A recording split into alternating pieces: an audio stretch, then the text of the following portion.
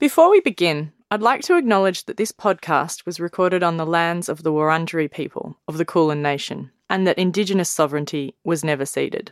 I pay my respects to elders and custodians, past, present and emerging, and to those of the lands that this podcast reaches. As I embark on this process of speaking and listening, I'm doing so in the home of one of the longest continuous cultures of oral storytelling on the planet.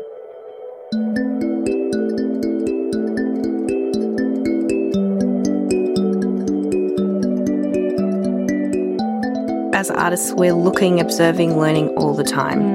And, many of us study and hone that practice in specific ways. Others of us practice day to day in other ways that hone those skills. And we need to trust that we are trained. And it's not just your gut, or it's not just intuition. Intuition is based on experience.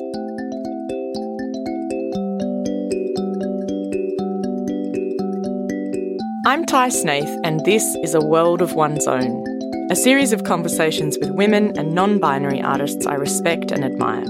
In each of these conversations, we attempt to break down the how and why of what we make. Together, we look at physical processes and how they relate not only to outcomes, but also connect to the unconscious or non-visual parallels and needs in our lives.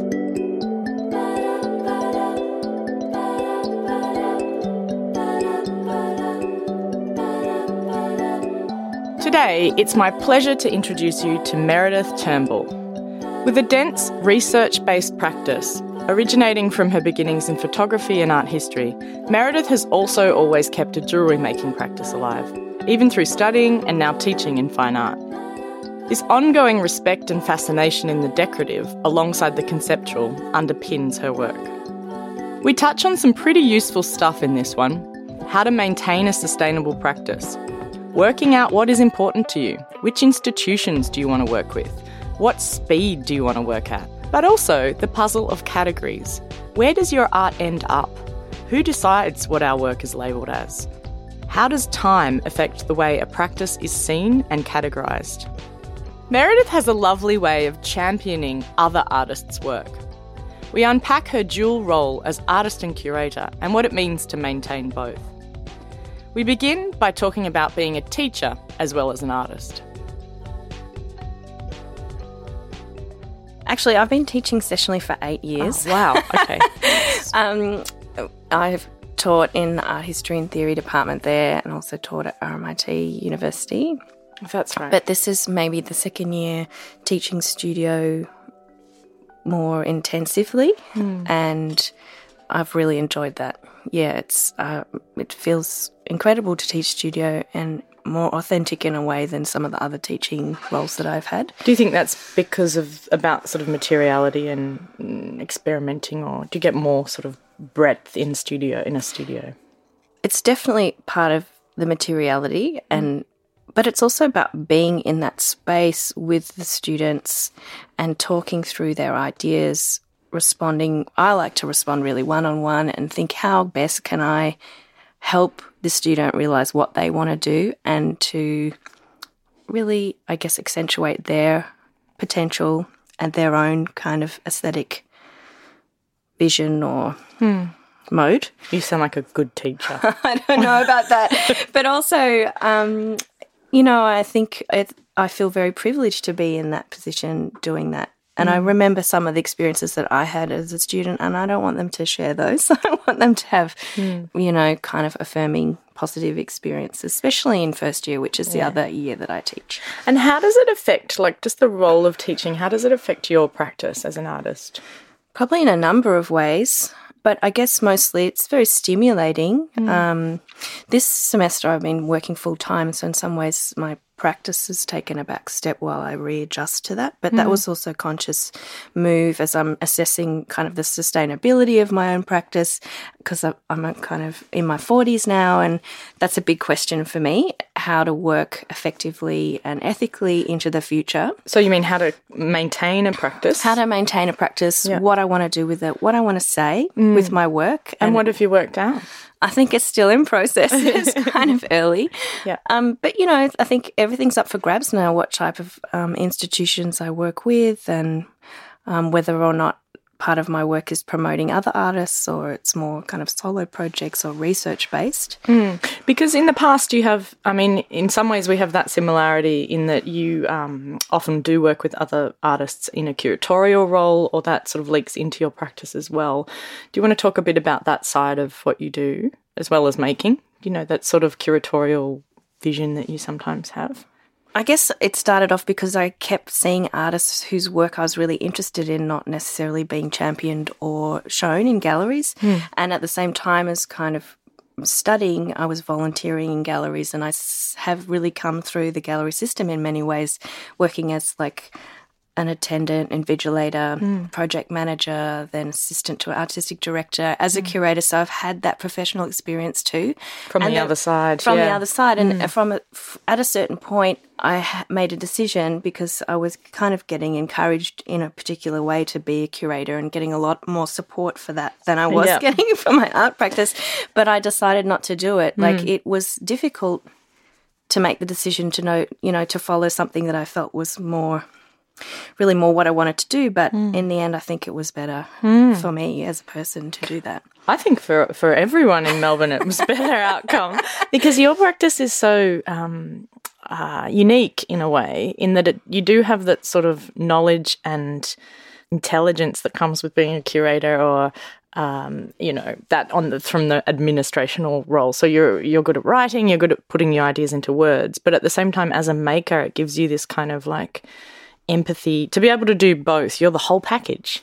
Well, that's a very nice thing to say, but also have a lot of respect for what other people do. And I know how hard it is, and I'm not the sort of curator that wants to fit someone into a thematic exhibition. I'd much rather showcase someone's work and practice, or let the idea from the show really come from their research and what they do. And, sometimes I talk to curators about that and they're just a bit confused by that approach. I'm like, it's not rocket science. No, But that's the difference when artists curate a show. I'm always drawn to those kinds of projects, but I guess that's because it has the empathy from the artist's point of view, because you're an artist, so you understand what that takes. I think some curators do also. I think they do too, but also to demonstrate trust, that you select them for what they've already achieved, and you want to encourage that and give a further platform for it. So it's not about, I must, you must shape your work to fit this agenda. That's not my concern at all. So I guess I wanted to continue in my own way to create opportunities for artists. And I haven't always put myself in those exhibitions either. I'm happy to be kind of facilitating or outside of it, but more recently I have kind of been in shows as well, so I'm kind of feeling my way through it. It's still That's good though. I think if it was all laid out and you knew exactly what you're doing, it would be probably a bit boring. You got to feel your way through in some way. But maybe I really want to talk to you about the show that you had. Was it at the start of this year at the Ian Potter, which I think reflects on this side of your practice as well, where you were invited to work with part of their collection at the Ian Potter up at Melbourne Uni, and then sort of use that as almost like a material in your own work. That's a really good way to explain it, because it's exactly what I did. Lots of my projects are research-based, so I'd like to do a lot of research, kind of reading, documenting, lots of looking, but I hadn't specifically worked with a collection before, even though I often respond to other artworks or other artists' works. So this was my first chance to do that, and it was such a great invitation. It was such a great opportunity, and I took it really seriously, and I looked at everything that I could possibly look at, but it was specifically to engage with their decorative arts collection. Must be huge, their collection. It's quite a big collection. And decorative arts, for those listening that didn't see the show or don't know what that involves, what kind of objects are in decorative arts? So they might sort of have a suggested function or use, like domestic, or they could be a vase, they could be a jug, a glass, and some of them would have been used in that sense, and some of them would have been made as exhibition pieces by artists like ceramicists. So both functional and just sort of ornamental objects. Yeah. And then sometimes, where does I'm sort of fascinated in those categories that historians make as well, because for me, often I sort of think, it's all the same thing. Where does the line end between, sculpture and ornament? That's a difficult question because I also think it ends in different places for different people. And I would classify everything as art and art practice, but there are important reasons why we maintain the words craft and talk about that as a discipline. But I guess in the sense that these particular works were either, that might be to do with scale, it might be to do with materiality. So they come from a specific decorative tradition. Yeah. So glassware, ceramics, wood, carving, for instance. And so those kind of things, I guess, lend it to that category. And so on that, do you think things that are made now in those materials, they then go into those categories immediately, or do you think now it's different? It's different now, absolutely. I mean, contemporary art has kind of just, in this rather amorphous way, absorbed everything. Hasn't it? But when did that happen? For you, what point? Like, having looked at this collection, and, I mean, how recently are there objects in that collection? Up to what date? 60s? There's works by Damp in there that are in the collection, so that's quite recent. So in the last maybe 5 years. And do you think they're in the collection because they were responding, because the Damp pieces in the collection were broken sort of ceramics pieced back together, vessels, weren't they? Yeah, plates, vases. So they're commenting on what's already in the collection. So then that puts them into the collection. So your photographs say, because in the exhibition there were some beautiful, a whole lot of beautiful photographs you created using some of the objects from the collection and creating backdrops and studio shoots of those objects and then framing them, putting them into the installation. So say, just hypothetically, if the institution then collected any of those works of yours, would they go into the ornament collection? I think that's a question for them, Ty. I just find it fascinating. Yeah, I think sometimes, depending on how your database works, you might actually categorise things as more than all right, belonging to more than one collection, or kind of having hashtag decorative art as well as visual art. But in the case of my work, I guess maybe both. But, But, I'm really interested in context, and that's one of the kind of fundamental things in this question is, like, what is the context for that work of art? Is it being used in a sense in the original, as it was originally intended to be used, or are we taking these skills and techniques to make objects that are positioned in a totally different environment? Yeah, and how does time affect that, and sort of the era that we live in, or... I find it endlessly fascinating. And to think back, I mean, using these objects, which... were in your exhibition, I loved it. I've got to just say, first of all, I responded very, very sort of viscerally to the whole show, and I spent lots of time there and revisited it. But what I loved about it was just taking those objects as a sort of almost like a time machine to imagine the time that they came from. And they have this really strong character, all of the things that you chose. So they're quite almost not anthropomorphized, but you can imagine them as a prop in someone's life, or sort of like a little symbol of the time that was happening.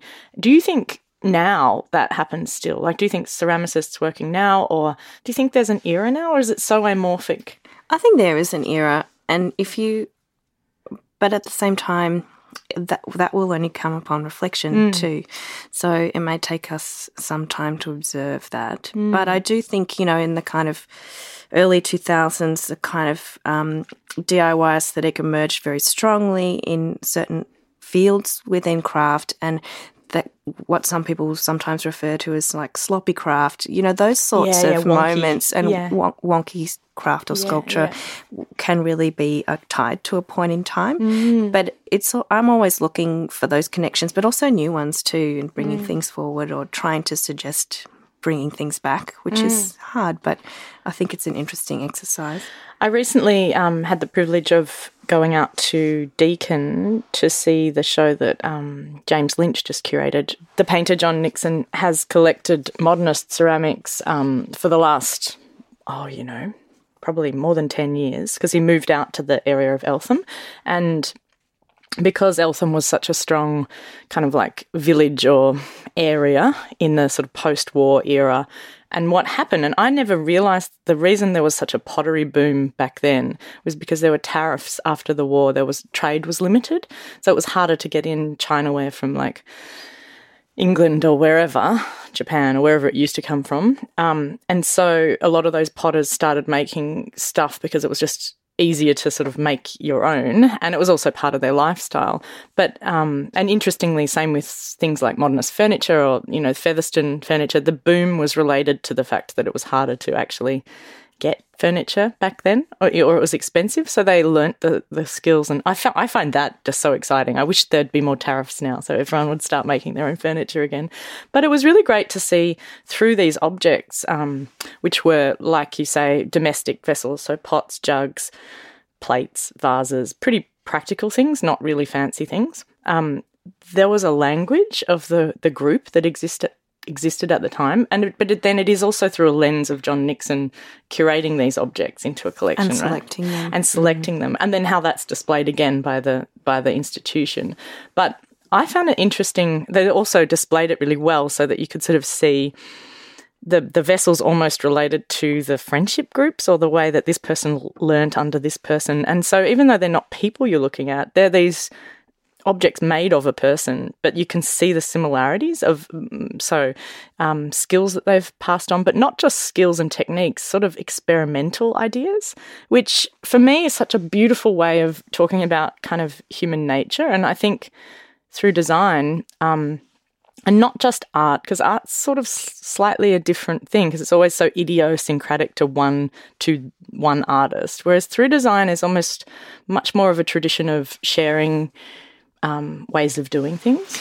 Particularly, I mean, I don't know specifically about those works, but in this country, and I'm not an authority on this subject at all, but from my, study of it in the 70s, there's a lot of sharing of ideas about how to fire things, how to make clay, where to get the clay from, you know, what types of glazes, what types of treatment, what types of, you know, building and hand forming.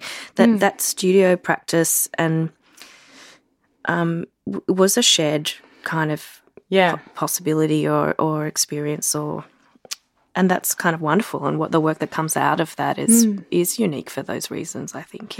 Yeah, and it tracks a kind of time and the way that people lived in a really interesting way. Whereas now, sometimes I feel a bit sad that we don't, because things are so cheap to buy. People don't really, even artists often don't make their own things. Well, I think there's probably lots of artists practicing in that way on country, in communities, or working with specific kind of cultural heritages in Australia that just is not being shown enough in the contemporary scene and I agree. Or celebrated. And those are many of the things that we need to, you know, kind of address and highlight this structurally in how we engage with craft and design and how we engage with art. But, you know, things like Garland Magazine are consistently doing that too. So it's just not necessarily happening in the spaces that we're looking at. It's happening more kind of broadly, and widely actually. And I think sometimes that collapsing of those, it seems to be the division creates more of a, I mean, we don't speak to each other, that the art craft thing, it's a bit annoying. It's like if we could collapse that a little bit more so that we're all a little bit more, you know, galleries could show more craft, for example, which they can. They can show whatever they want, really, can't they? Institutions can choose to show whatever they want.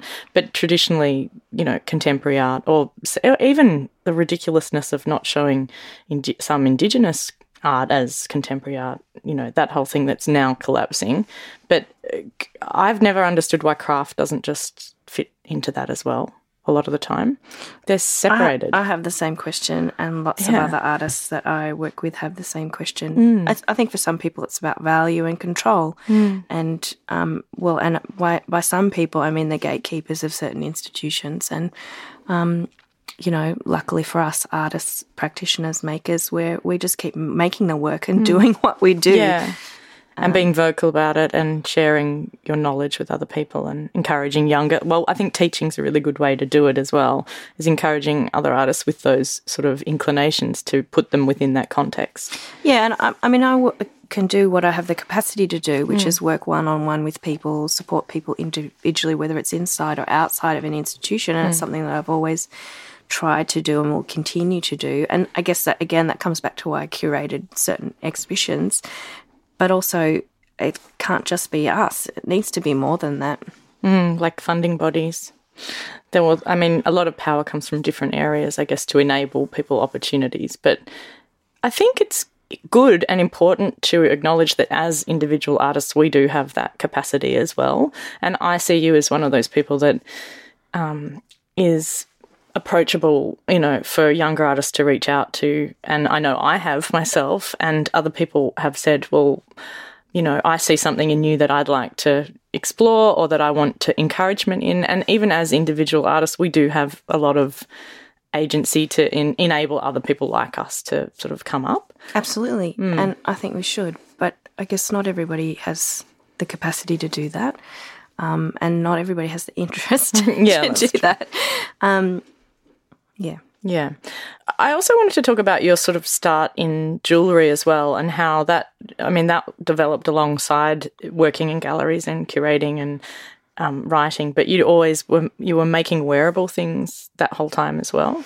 Yeah, it's kind of funny because I've done so many things simultaneously in a staggered fashion for a long period of time now. Yeah. But after studying photography, which was kind of a professional course, I studied arts at La Trobe, which I really enjoyed because I majored in art history. I studied Italian, did cinema studies, all those fun things that you do as an art student, and ended up doing honours in art history. But at the same time I was making jewellery, I was trying to, I've always worked, and I was making jewellery and selling them at the market at La Trobe when I was studying.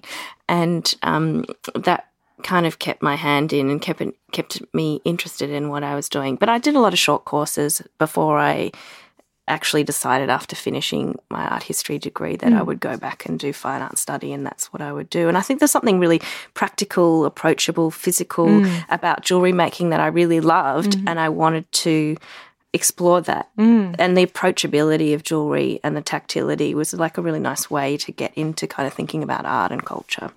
I think it's amazing. I think it's really great that you've continued, that you still keep doing it. I think sometimes you see people just shed that part of their early practice. And I think what's fascinating is that you haven't really shed any of them. No. But you still, I don't know about Italian. I never heard you say maybe Italian. My Italian's pretty bad now. But yeah, I haven't, and to the detriment of some aspects of my practice, but also it's a different thing that I'm practicing. It's a different thing that I'm trying to do, which is maintain discipline, but have a dialogue in and around these ideas about genre, about discipline, about how we practice, what materials we use, how we value them, particularly within kind of this Western canon that, kind of educative bodies and contemporary art spaces in particular ways are so obsessed with. Yeah, so I didn't want to practice in exactly the same way, and I wanted to do something different. Yeah. But it's sort of always unfolding, actually. I think it's fantastic because I think as someone else that works across lots of different realms and often finds it difficult to articulate that or work out how they fit together, it's really inspiring to be able to look to another person that's really established and say, well, Meredith can do it. Well, it just means you have to make space for the things that you want to do. And if that's not there and you can't fit into a box, you need to make a new box, which is sort of what I do with my art as well. Exactly. Constructing different contexts for different things to exist in. And that was the great thing about working at the Potter, is because I was making environments for those beautiful objects in a way that I would make environments for the objects I had made myself. So it was a process I was very familiar with, but also it was a very playful and enjoyable way to treat them as if they are animate, if they people are, they have they have a real liveliness about them, those works. Definitely, and very kind of respectful to each object, and sort of like you could see how much time you'd spent thinking about them. But also what I love about it is it just seems it's such a nice thing sometimes to have a brief as an artist, which you often don't get. So often, we're making our own briefs or working out what our next project is, writing our own sort of setting. But to be given something to look at and to respond to is such a nice change. It's quite refreshing to see someone that's sat down and been able to go, okay, well, this is my brief, is to work with these objects. And then, I've been thinking a lot about how to do that for myself. Yeah, me too. I'm thinking, in terms of exhibitions that I will be doing in the future, how can I kind of make those opportunities for myself. But it is wonderful to work to a brief. And as a project-based artist, I'm not a process-based artist, or my process is really about project to project and about research. That's fascinating for me. And also, I'm really I feel the limitation of working to a thematic. I think that is actually a way of closing off what an artist does and what their practice can be. Whereas if you work to a kind of project or a brief in that way, then the artist can really open it out and dictate themselves for themselves what parts are more meaningful. Yeah. And I think that, for younger artists listening maybe, or maybe not necessarily younger, but people that find it hard to fit into things that exist, like that aren't being curated into shows or don't have something to respond to, you can create that yourself. You can write to the Australia Council and say, I'd like to create this whole new opportunity. And what I've found in the past is that artists that do that often then allow that opportunity for other artists like themselves to kind of step in and create a whole new movement or a whole new thing, It takes someone to sort of set those original projects for others to jump on board and do it. Sometimes it's just a bit scary though, isn't it? I think it's a big step, and you need support, you need practice, you need to fail a lot because, of course, I've been in a situation where I've applied for lots of things and been unsuccessful, but I also spent a lot of time, I have had a lot of time professionally writing those applications for other people, so of course I've had this great experience, but I've also helped people write those applications, and I think, we're a community and we should help each other and rely on each other in as much as we can.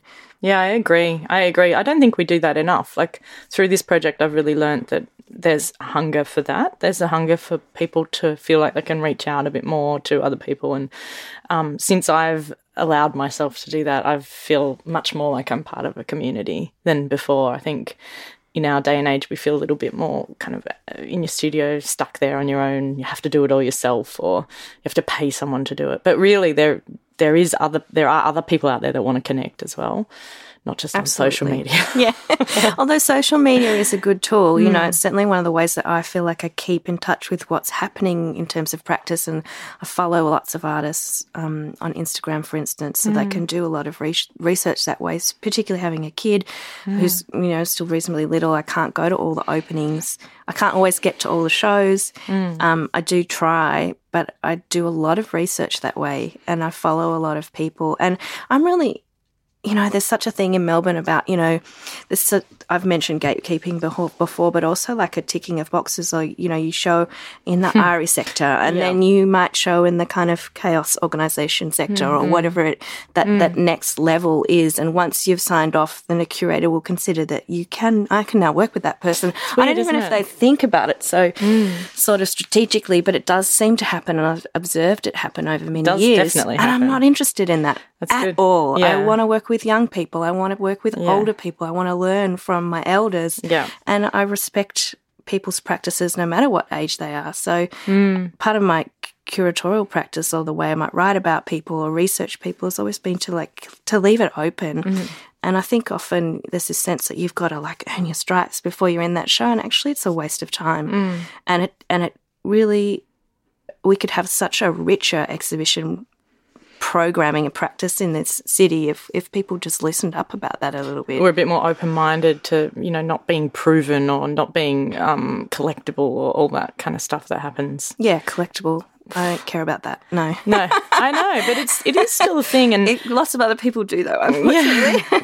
I think it's interesting, though, that more as I get on, I kind of am interested in how you defy that system almost and maintain, as you say, a sustainable practice where you keep getting opportunities, but you're not wed to that kind of value system. It's very hard. And, it sounds like I'm talking a big game, but also, I've self-funded my practice for 15 or so years now, and it's come to the point where I'm like, okay, I've got a kid.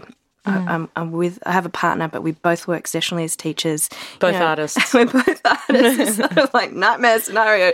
But also extremely privileged, and we're very, grateful, and we work hard. We do. We really work hard.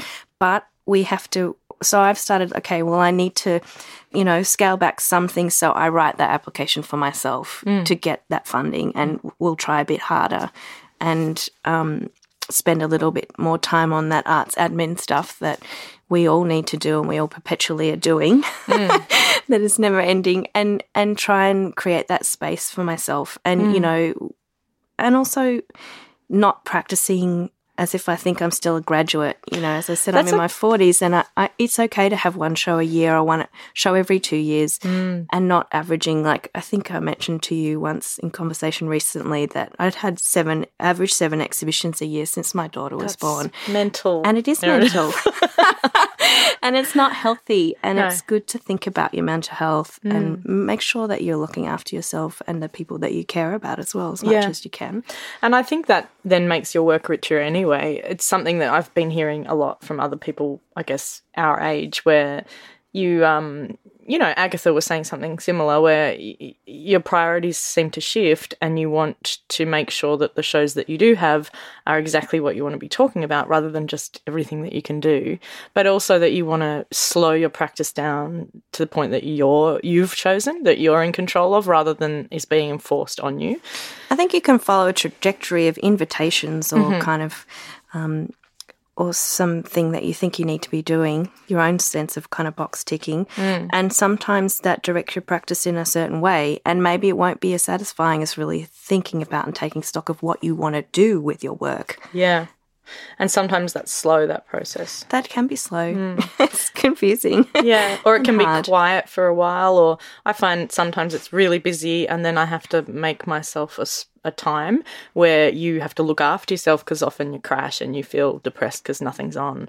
But once you learn how to sort of relax into that space and use it to reflect or to collate what you have done and lay it out on the table and look at it and work out where it's going, then it's really rewarding. But it takes a long time to get to that point, to be able to look at your own self objectively and what you've up to that point instinctively kind of just done. Absolutely. And it's hard to do solo. And, you know, I've certainly been doing it solo for a long time. My partner Ross, of course, I appreciate his contribution and feedback.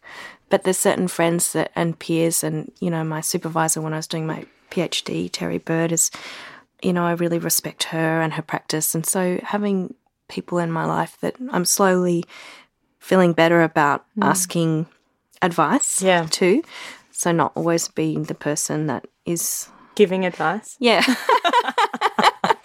I mean, I don't always think that, you know, I'm not the authority, but I will give as much as I can, but I've started to give myself permission to ask too. That's good. I often think about that line in Alice in Wonderland. I can't remember which song it's from, but where she says, I give myself very good advice, but I very seldom follow it. Yeah. Which, you know, it's true. It's like I can give other people this great advice, or I can write a really good review of someone else's work, but I find it really difficult to do that for myself, because I don't know what that is. It's a combination of like, you don't think you're worthy, or you're too busy, or you're sort of like put other people before yourself always, and then you have a family and you put them before yourself. And I think there's something to be said for actually just not being selfish, but actually following your own advice as well. Yes.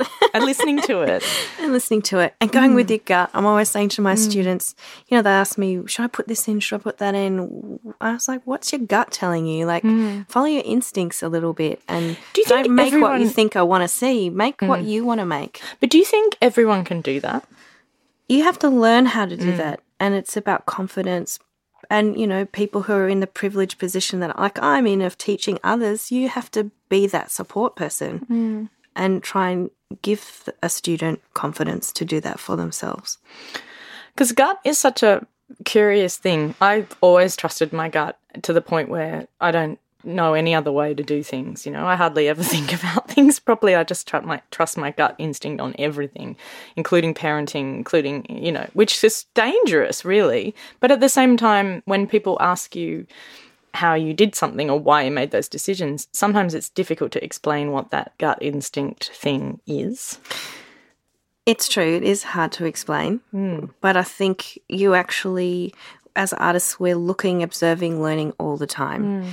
And, you know, many of us study and and hone that practice in specific ways. Others of us practice day to day in other ways that hone those skills. And we need to trust that we are trained. And it's not just your gut, or it's not just intuition. Intuition is based on experience. Things you've read or things you've seen or things you've observed. Yeah. And maybe it's, I guess, unpacking that a bit, it's nice to think and to allow yourself to do that process as well, because I think often what happens is we sacrifice things like going to see other shows, or I think often people cut that out of their week or whatever because they're too busy, or but that is part of it, is to Absolutely. sort of always looking. I'm sort of think it's funny because I know there's lots of people who disagree with my teaching approach, and I know lots of teachers who have given me different advice, which is like, show the thing you're most uncomfortable with. Oh yeah, right. And I've done that too in the past, but I don't know about that. I think, we all work hard, and it's difficult, to put your soul out there all the time too as artists. Like, we're so generous with our emotions, with our feelings, with our lives, with our personal history, with our, with our heritages, that it's okay to hold yourself closely in that moment too, and be protective of yourself. I think when young people talk about self-care and those sorts of things, it's actually very important. We live in really scary times. Well, I don't know about scary. I think probably all of time has been scary for other reasons, but it's hectic, it's busy, it's in your face, it's invasive all the time. And for people that are switched on to the world, that can be incredibly draining. Yeah, that's true. And I think even just that, that gets back to the pace of things again as well. And I think you can dictate that pace. Like, a lot of the time when I was younger, I didn't realise that, or I didn't think about that, is that I just thought that full speed was like the pace that you had to go at in order to achieve anything. And only recently I realised that actually no one else gives a shit about what speed you go at. And in fact... And questioning what achieving means. Questioning what professionalism means. I learn as much from the other people that I teach with and the other people that are my students about those things. What it actually does it mean. What do you think it means? Well, I think my feelings about what professionalism and what achievement means are changing. I come from a particular, I guess, family background where it's always like, well, that's a good achievement, Meredith, but what are you going to do next? I'm very fortunate to have parents or have the privilege to have parents who understand artistic practice and the merits of that, but also who encourage me to practice and to live my life in the way that I want to do that. But, they have always wanted me to achieve and not to rest on my laurels, like work hard. Yeah, same. Work very hard, and then what are you going to do next? Yeah. So now sit around twiddling your thumbs. No, you don't do that. And if not sure, go and get a volunteer position in another field that will educate you. Do more work for free. Yeah. While you're working out what work you want to do to get paid. Yes. So, and I'm grateful for that. I have worked hard, and I've always worked while I was studying. I washed dishes when I was doing my first undergraduate degree, and there's a point in that process where I was like, okay, I've been offered a chef's apprenticeship. Am I going to do that? Am I going to quit my studies? Yeah. But I decided, part of the other thing that my parents taught me is, finish things, finish it, and then go back and reflect. Yeah. See, but you're just doing all the things still. I'm a bit the same. It's like, I don't think I can. I'm constantly, I'm finishing all the things still. But I'm thinking about that now. Yeah. What one other person might think professionalism is within certain frameworks is not maybe what I'm going to be kind of pursuing in my teaching career, or indeed in my artistic career in the future. And I heard something interesting the other day just on the professionalism expert sort of side of things. As you get older, you get more knowledgeable about the thing you've been doing for a long time, right? But then there's sort of a weird correlation that sometimes then it's easier to not take as many risks because you know so much about this area. It's quite easy to stay within this area, become an expert. But for me, and for a lot of people, I think the most interesting work happens when you take risks where you might fail or where you don't really quite know what you're talking about yet. And do you think about that stuff? Like what's going to put you in it's kind of sometimes an uncomfortable place where you don't really know the parameters, but you need to test out something new to feel like you're alive almost. Yeah, absolutely. Yeah. And I do make changes in my life to take on those challenges. And it might be personal, might be social, might be, kind of work related. But I think I think trying those opportunities, you're saying yes to things. Sometimes that challenge is saying no to things as well, though. That's true. Yeah, no to easy things or no to, well-paid things to do something that's more, cerebrally challenging or satisfying. That's hard. I think balancing finances is hard because often the things that pay well aren't necessarily the most beneficial for your artistic practice, But sometimes they are. And I guess that's part of it, isn't it? Learning which ones can tick a few boxes at once. Yeah, and if you fail at something, you learn something. Yeah. I don't know, I feel like I've always been doing the wrong kind of work in the right kind of context or vice versa. That's interesting. I subletted a friend's studio at Gertrude years ago and I wrote for the whole time that I was in there. Though. I'm about to move my studio, which is very exciting for me because it's always been at home except for periods when I've been studying. And, I know some of the first things I'm going to make in there are jewellery related. Where are you moving your studio to? I'm moving to actually a beautiful studio that's the City of Port Phillip studio. Great. At the Shakespeare Grove Studios in the Veg Out Community Garden. Oh, great. So it's in the middle of Community Garden. So I feel like that's really my speed at the moment. She's not there anymore. Anymore. So Sarah Crowist is there at the moment. Fiona Williams. I think Janine Eden might still be there. Cool. Ross Coulter's there. Well, that'll be interesting. That'll be interesting. We'll see how that goes. That sometimes putting yourself in amongst other artists, I mean, particularly when you're a mother and, you say you've had your studio based at home, that's quite exciting to go back into that sort of like, community aspect of... I really love it. I love being around other people. I love talking to people. I'm conscious of people's time too. I'm not going to monopolise, but I certainly love the social aspect of our industry and our communities, and that will be really good for me because there is some things that are isolating about having particularly a baby and a young child. You don't go to as many openings, do you? Because they're at that stupid o'clock. Who decided 6 o'clock was a good time? Because it's just... Although some of them are in the afternoon now. Yeah. But also, sometimes you little people just don't want to be dragged around to an opening. Yeah. But it is something. I mean, it's a real thing. It seems stupid if you don't have a kid or whatever, but those listening that do, you realise when you have your first child that you don't go to openings anymore for a long time. And if you are a social person, like we are, all of a sudden there's quite a big gap there. And so you do have to sort of make other ways to be social. And you get lots of funny questions like, oh, I thought you moved. Yeah. Aren't you living in Sydney now? Yeah. I thought you died. Oh, no, just had a kid. But it's a real thing, and it's something that, is good to... I love it when shows have a number of different events throughout a program as well. I certainly I'm really interested in things that, art...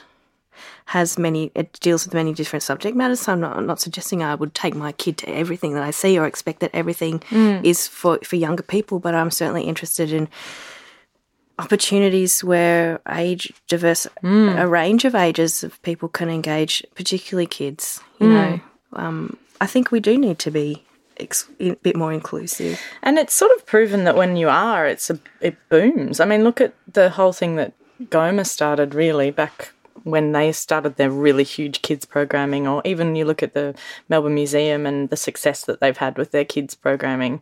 And now, everyone's doing kids programming, putting quite a lot of their budget towards kids programming, or artists getting a lot of money. I mean, I know my main income is from doing things for kids. So it's almost like, why do we even separate the two things, really? And often adults get into the kids thing more than the adults thing anyway. Yeah, absolutely. I think the Melbourne Museum programming is really good on a variety of fronts, really. Yeah. But also making spaces that are, I guess maybe that's the thing about being a museum, but making spaces where kids are welcome. There's that whole amazing area for kids to play in. Yeah, it's amazing.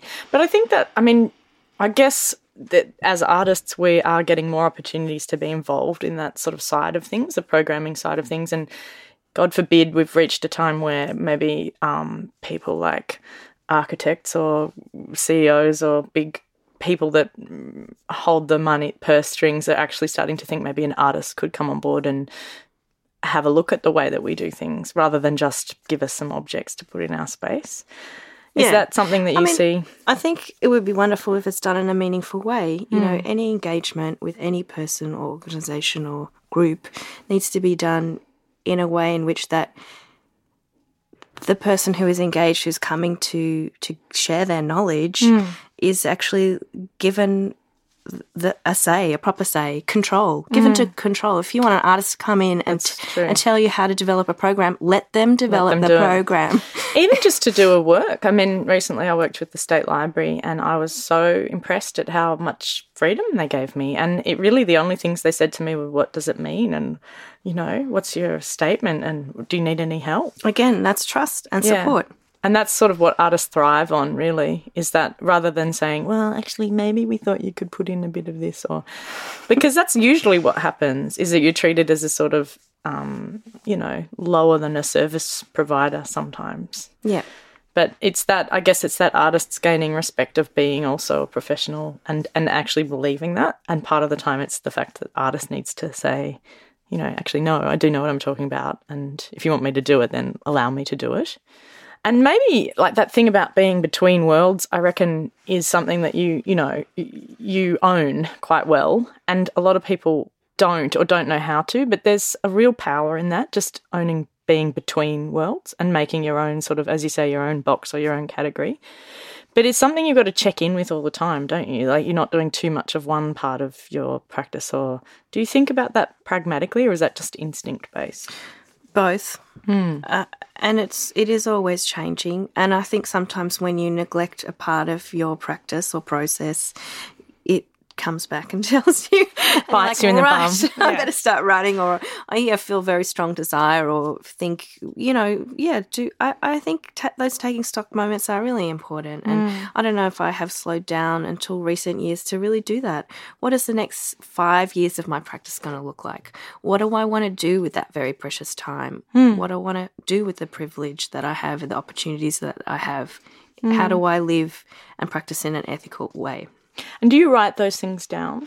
Sometimes. That's very good. It's probably real daggy, but yes. No, it's great.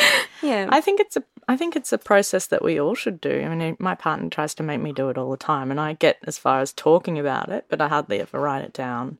But I think part of it is because I feel silly doing it, or I feel like, no one cares. Why am I doing this? But really, you're doing it for yourself so that you can look back at it and go, well, I think it's also nice to reflect on what you have achieved, which is also something we're not necessarily good at doing.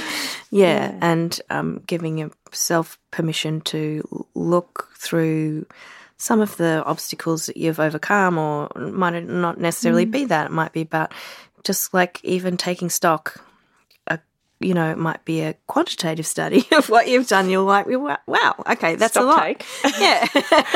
Like an ideas stock take. Yeah. That would be a good thing to do, actually. Well, for me, it's always, I often do a bit of counting. Like, okay, there's a lot of shows, that's a lot of things, that's all of that. And put it in perspective. Yeah, try and put it in perspective. Oh, this has been so good talking to you about this. I mean, it's made me think, I'm just going to spend the rest of the afternoon and write some things, count some things, and just make me feel good about what I have achieved rather than what I need to achieve. And maybe thinking about who you would like to ask for some support as you make a platform for other people to talk about their work and practice and process and ideas. Someone said that to me the other day. It was quite funny. They said, it's been great, this project, but I think you need to stop and think what you really want to do. And I was like, this is what I want to do. I'm doing what I want to do. But it is quite funny because you think, there's a point where you can get lost in ideas, and you can get lost in other people's practices. Well, I can quite easily. And for me, there's times where you have to sit down and go, what is my practice again? And there's a balance between that, isn't there? This is definitely part of it, of course. And then it's like, well, maybe it might be nice to think about what to make next, and that's exactly what I do when I kind of shift from context to context. What is going to be the next stage of development for my practice now? What do I want to learn? Which way do I want to point it as well, and what do I want to learn? And sometimes that can be free-flowing and open-ended, which is quite nice. And then sometimes the answer comes out of that, doesn't it? Absolutely. For me, it's sort of going between the two, like the strict pointing of, okay, now you're going to be making this set of objects for this outcome, or I'm going to let myself find that outcome through a process. Yeah, maybe no objects. Yeah, maybe. Yeah, more and more so. Actually, talking to Agatha was quite nice because she was just like, no objects for me. Like, oh, wow, what a dream, like no objects. But at the same time, I like objects. Me too, obviously. Yeah, but it is that sort of like push and pull, isn't it, between ideas and objects sometimes. Yeah. They can complement each other, but you almost have to find reasons for the objects to be, don't you? I think so. If we're creating stuff in the world, we should have a reason and a rationale for doing so. Unless it's functional, which is also why functional objects are quite nice, isn't it? But who knows? Who knows what its function might be? Maybe that maker was thinking about something entirely different. That's true. And they could just sell it if it was a jug.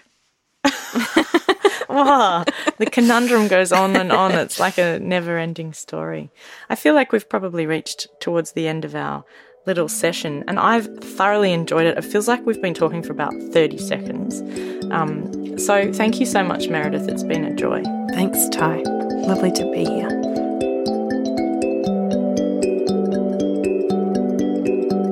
I used to be a carpenter, used to make bookshelves and tables and other things. I'd make them with my hands and feel at the end of the day I'd accomplished great things. The smell of wood shavings, the feel of grain under my fingertips, they'd stay with me inside my head and in my dreams while I slept. At the end of the day, at the end of the day. This is the last episode of Season 2, and what a lovely reflective way to finish the series.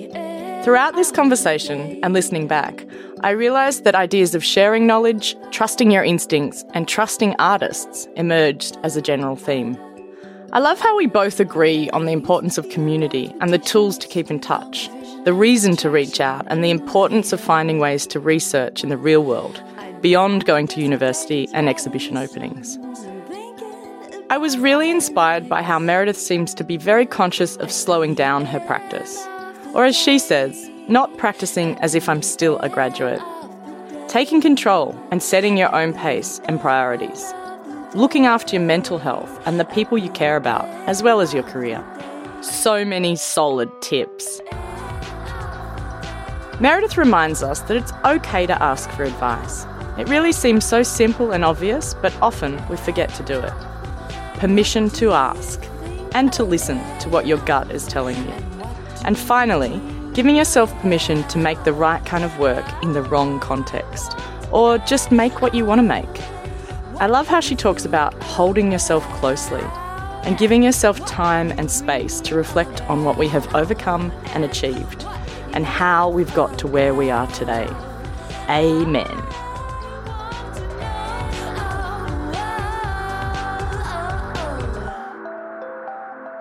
This conversation was hosted by me, Ty Snaith. I'm an artist, for those of you who don't know my work. I'm actually making a series of artworks inspired by each of these conversations. The first iteration was shown recently at Sarah Scout Presents. The exhibition's over now, but you can see the documentation on my website. For more information about this project and the artists I'm speaking to, head to tysnaith.com. This is the last episode of the season, but stay subscribed for more in the future. If you haven't already, have a listen back to Season 1. Just scroll back through your podcast feed. Thanks to my audio producer, Beck Fari, and Melbourne musician, Phia, spelled Phia, for letting us use this track, End of the Day, from her album, The Ocean of Everything. This podcast was originally conceived as part of the exhibition Unfinished Business, Perspectives on Art and Feminism at the Australian Centre for Contemporary Art. This second season and the exhibition is supported by the Australia Council for the Arts.